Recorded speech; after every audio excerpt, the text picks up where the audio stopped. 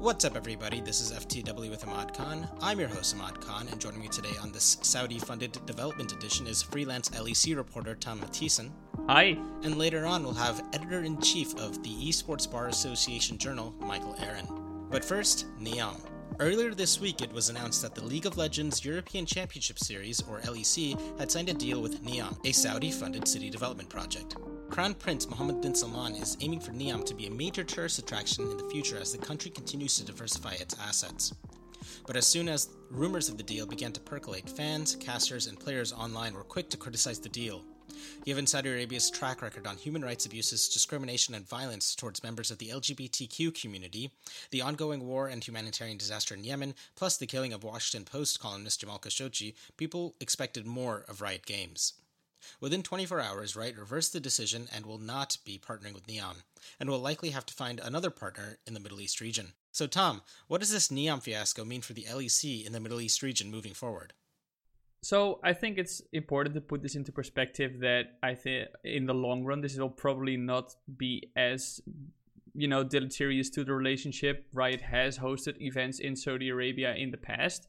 Obviously, it does weigh in that that NEOM is a pet project of the Saudi Arabian Crown Prince Mohammed bin Salman himself. We just really don't know what went down behind the scenes. First of all, forming this partnership, and second, when it was taken down. It's just it's not known to the public what has gone down with Riot and with these negotiations. But yeah, I cannot imagine NEOM being very happy with this partnership being cancelled so rapidly.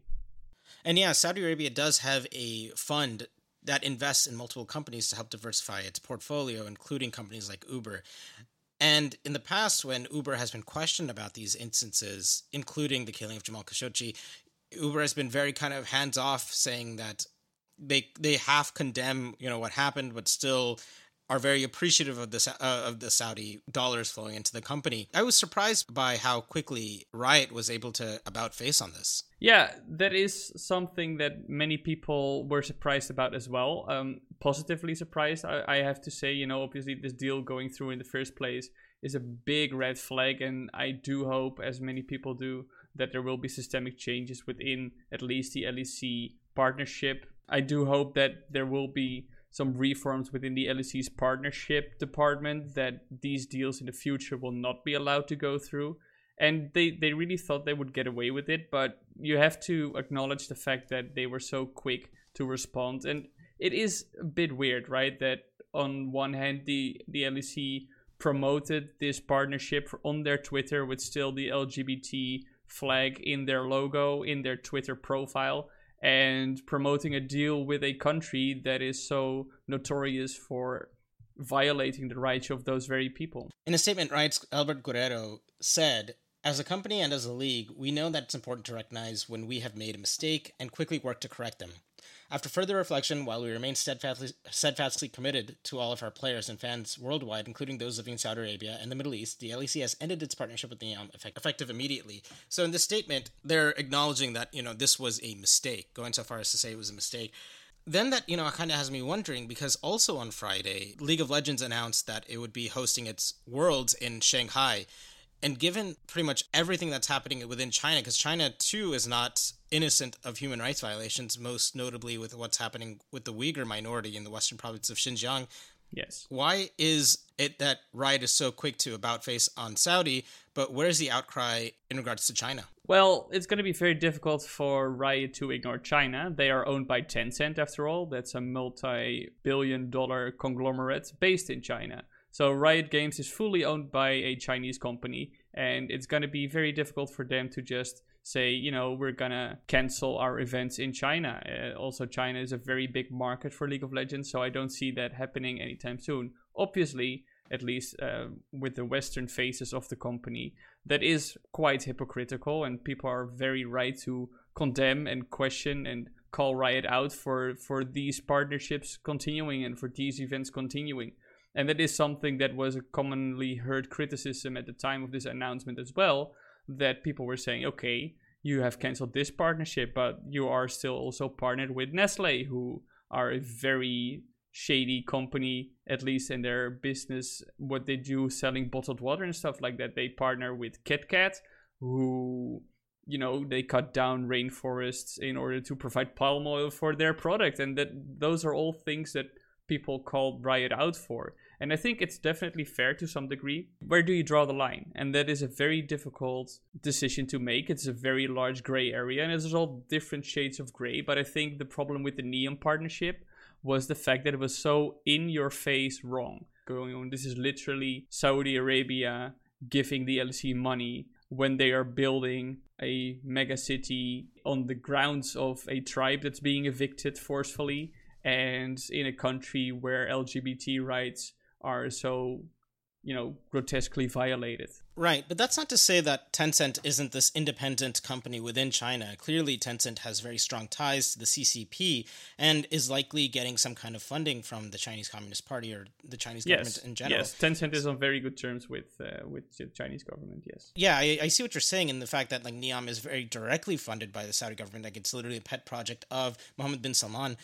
But because there may be this very opaque screen in front of Tencent, does that then make it so that the League of Legends community can ignore what's happening in China? No, and they are not really ignoring it. I think it's more that that's something they've learned to live with and something they've accepted they just cannot do anything about. The company that makes their game is owned by a Chinese conglomerate who has very good relationships with the Chinese government itself. And that is something they cannot change, but where they will speak up, and that in and of itself, I think is a good thing. That at least when they see that a line is being crossed, a new line is being crossed, that they speak up so massively and that they do not quietly accept this. But there definitely is something to say. What is the line you draw for yourself? And I think that's something that everybody's faced with every day.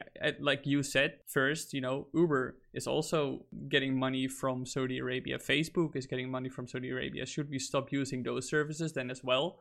And that is a very ethical question. But I think the grim reality is, and something that is very tough maybe to realize, or for maybe people have actively realized it and decided to live with it, is that in the end, in this world, it seems that money just talks, and you cannot avoid having products delivered without any of these shady ties. It's very rare that this happens. All these major companies are in a way connected to slave labor or any other human rights violations, or they violate nature, and that is so difficult to avoid that. And you see that in the League of Legends community as well. Assuming the NEOM deal had gone through and let's say G2 or Rogue, these LEC teams essentially boycotted these events, what would their punishments have been? I think that's very difficult to say. We know at least that these LEC teams were kind of informed about this deal. As reported by ESPN, there was a meeting and business representatives of these LEC teams were present, and there was on one slideshow apparently a brief mention on a NEOM partnership, but other than that, teams weren't really involved and informed about it. So we don't know what the punishment would have been. We do know that the casting talent, the on-air talent, went to Riot and said, listen, as long as this partnership is up, we are not casting the LEC, which is obviously a very bold statement. They're literally putting their jobs on the line, and very commendable of them that they did that. Yeah, it's so difficult to say what the punishment would have been for these teams. We know at least one team owner, Carlos, the owner of G2. He spoke out publicly on Twitter and he said, we will not ever be part of a direct relationship with anybody committing genocide or anything of the sort. So what the punishment would have been for these teams, well, they could have just gotten fines for not showing up during the matches. That is something that happens. Teams have a fine for when they turn up too late for an event. But in the long term, what this partnership would have done, I think that's very difficult to say. These teams are still in a 3-year partnership when they bought into League of Legends European Championship. So what the specifics are of that deal and what the specifics are of when these teams decide to step out because of a partnership like this, it's very difficult to say. But Riot Games generally is pretty severe with their punishment. So I think maybe these teams could have received a pretty big fine.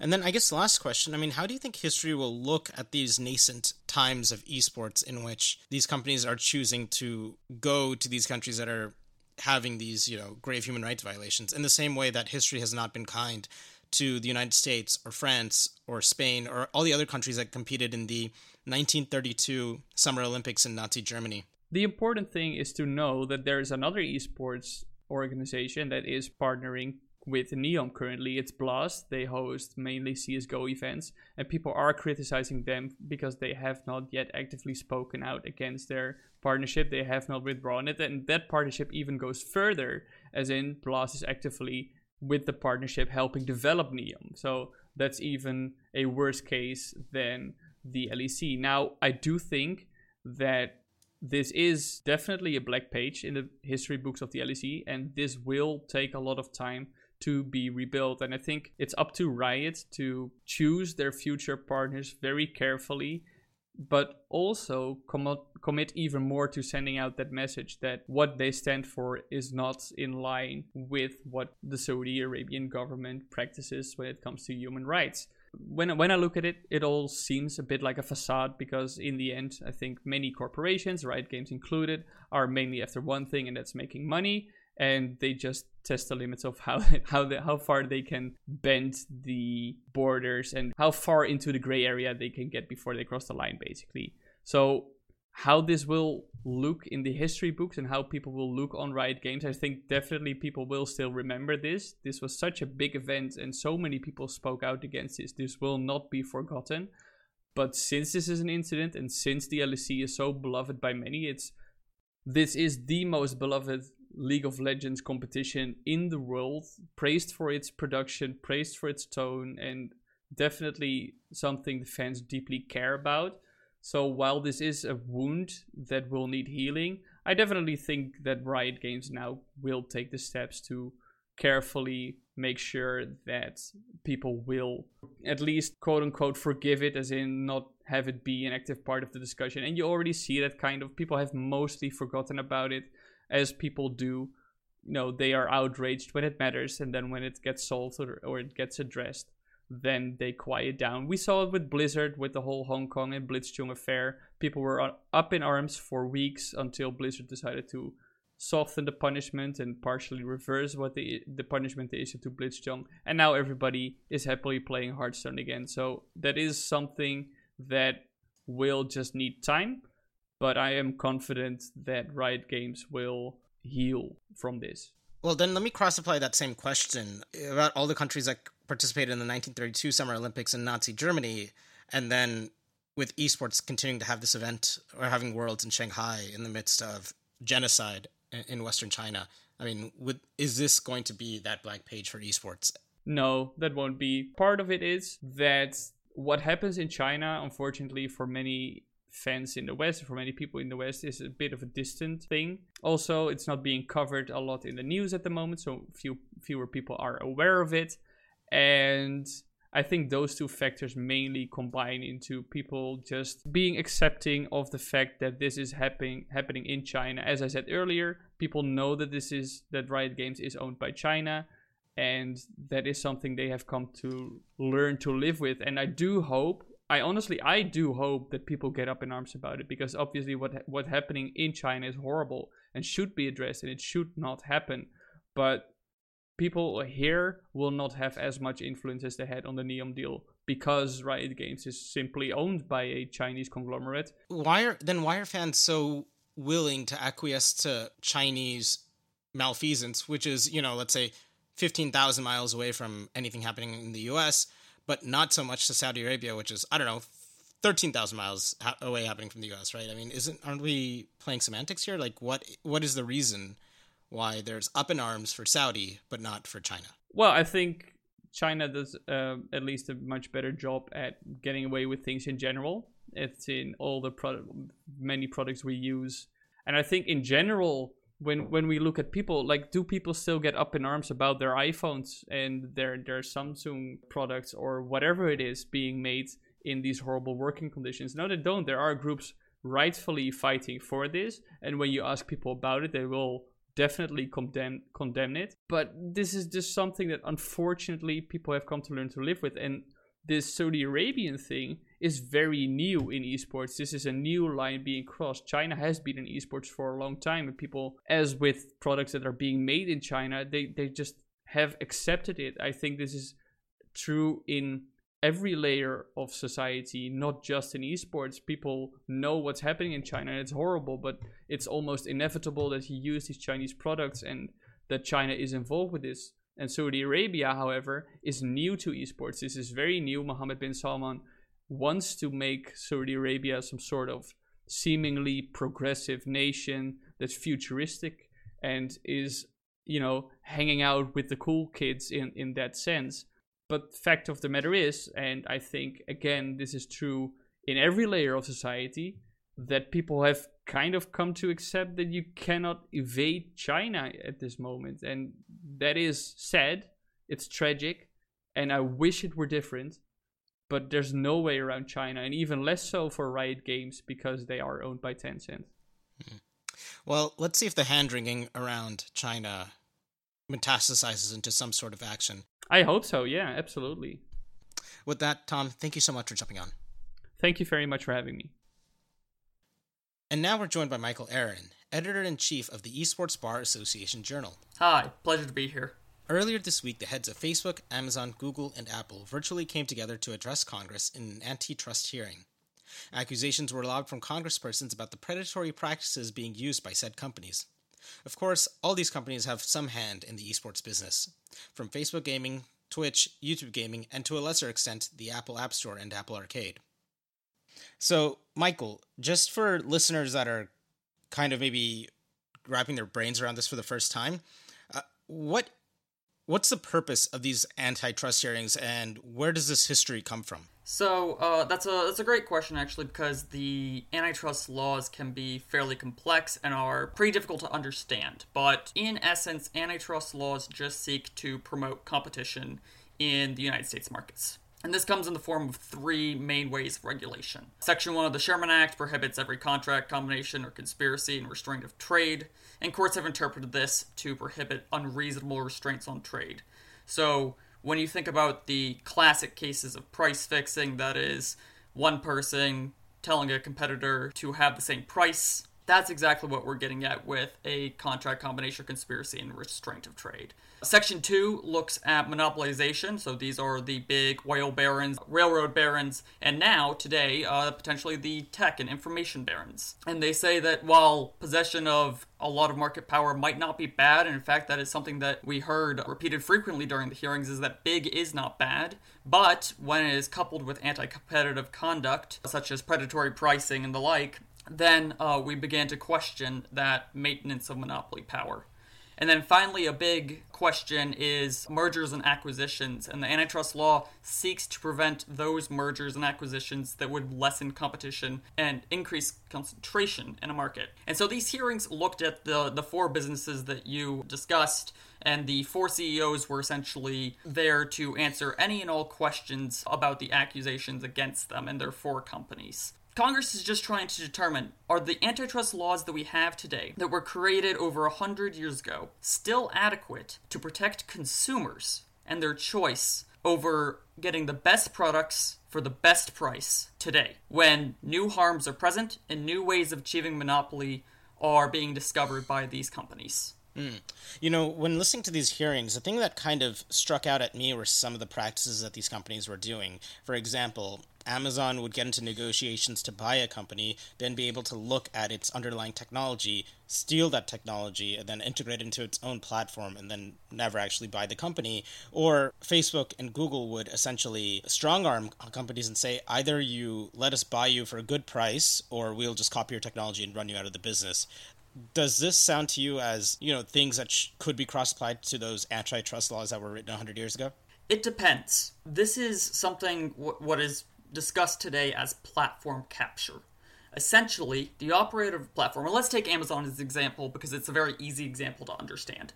Amazon operates as the operator for its market. So if you want to sell on Amazon Marketplace, you have to agree to its terms and conditions and the like. So if I'm an independent seller of, let's say, batteries, and I want to sell a product, I have to agree to certain rules imposed by Amazon. Now, the problem is that, let's say we get into a niche category where there's maybe one or two sellers of the product. Amazon, on their end, as the operator of this marketplace, gets data on essentially these let's say, battery sellers. And they're able, using their rules, to determine how they price these batteries, how they sell them, in what quantities, at what time, when are sales being made. And then what Amazon does is actually come out with its own product. Let's say the Amazon brand, its private label batteries, to compete with that person that was selling on their platform. Using their platform power, they make sure that their competitors are actually delisted or not promoted in a way to ensure that people buy Amazon's product over a third party's product. And so platform capture is not new. It is something that has happened for years, but the information age really complicated this because you have companies like Apple and like Amazon who essentially serve as gatekeepers to a market. And that's the real concern that we have, is that these gatekeepers are restricting competition on the very platforms that they compete in. Yeah. So in essence, what you're saying is that these platforms, their own microeconomies, in which they have total control and then can strong-arm any minor threat with precision and ease. Exactly. And that's one of the big concerns. And how they do it really takes a couple of different forms. We mentioned the Amazon example of simply selling a competing product on the Amazon marketplace and driving the other person out of business. Or in the case of Facebook and the acquisition of Instagram or WhatsApp, simply telling the owner of Instagram, for instance, that we are going to compete with you, and if you don't want to be run into the ground using Facebook's data, using Facebook's market power, just sell to us, and we're going to acquire you, and we're going to prevent competition through acquisition. Well, then let's try to circle this back into esports. So all of these companies have some kind of influence in this space, whether you have Amazon and Twitch, Facebook and Facebook Gaming, Google with YouTube Gaming, and I guess Apple with its App Store, and you can argue that, many of the top mobile esports exist on its app platform, and if the company continues to do its Apple Arcade, it might develop a competitive title at some point. So if these companies were to be broken up, what would that mean for its respective esports plans? So I think you need to address each of these companies in turn. Let's also first say that whether or not a company will be broken up is actually a good question. Many of the Congress people during the hearings raised ways of addressing the antitrust problem. Why hasn't the antitrust law been able to cope with these big information tech giants? Some say that it's just a matter of enforcement, and that more cases need to be brought against tech giants like Amazon and Google. On the other hand, sometimes it's a remedy problem. So, do we need to just impose fines like we've been doing? Seeing, actually, Facebook just faced a $5 billion fine by the FTC. Or perhaps we go more behavioral and ask them to change their policies. Or what you were referencing, and that is the structural remedy, is actually gaining a lot of traction in the United States. Although it is seen as a drastic, essential hammer to these companies, it may be appropriate to divide them up and to actually split up the company in a way to make each part of the company competitive without allowing that conglomerate power to be maintained. And so, take for example, you have Amazon, right? And they have their Amazon Marketplace, they have their Amazon Web Services, they have Twitch, and they have all of their independent product lines on the Amazon Marketplace. You might see Congress and the Antitrust Division, or the FTC, asking Amazon to divest itself from certain businesses. So when you start seeing scrutiny of Amazon, you start being concerned that perhaps they'll have to divest Twitch, or they'll have to divest Amazon Web Services.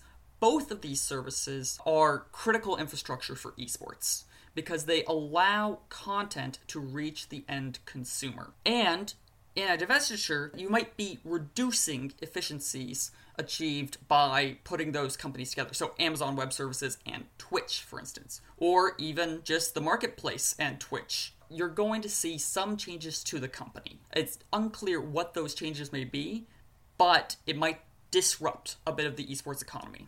I mean, if, for example, Amazon and Twitch are separated and broken up into separate entities, I mean, it seems that, Twitch's underlying kind of mechanisms rely on AWS. Is it even practical to really say that, now these are two separate companies when in reality they rely on each other so much? I think that's a great question to be asking. And whether or not splitting off a company actually is appropriate, whether or not we want to deprive Amazon of its inherent efficiencies of having AWS and Twitch together. On the one hand, splitting it up will allow competitors to Twitch, like YouTube, or now Facebook Gaming, actually compete without having to create a similar service like AWS, because that would be a barrier of entry, because the efficiencies aren't achievable without that partnership. On the other hand, like I said, there are efficiencies, and it seems to be that they are passed on to the consumer. We're seeing lower and lower prices, and like Twitch, we're seeing no prices at all except for ads.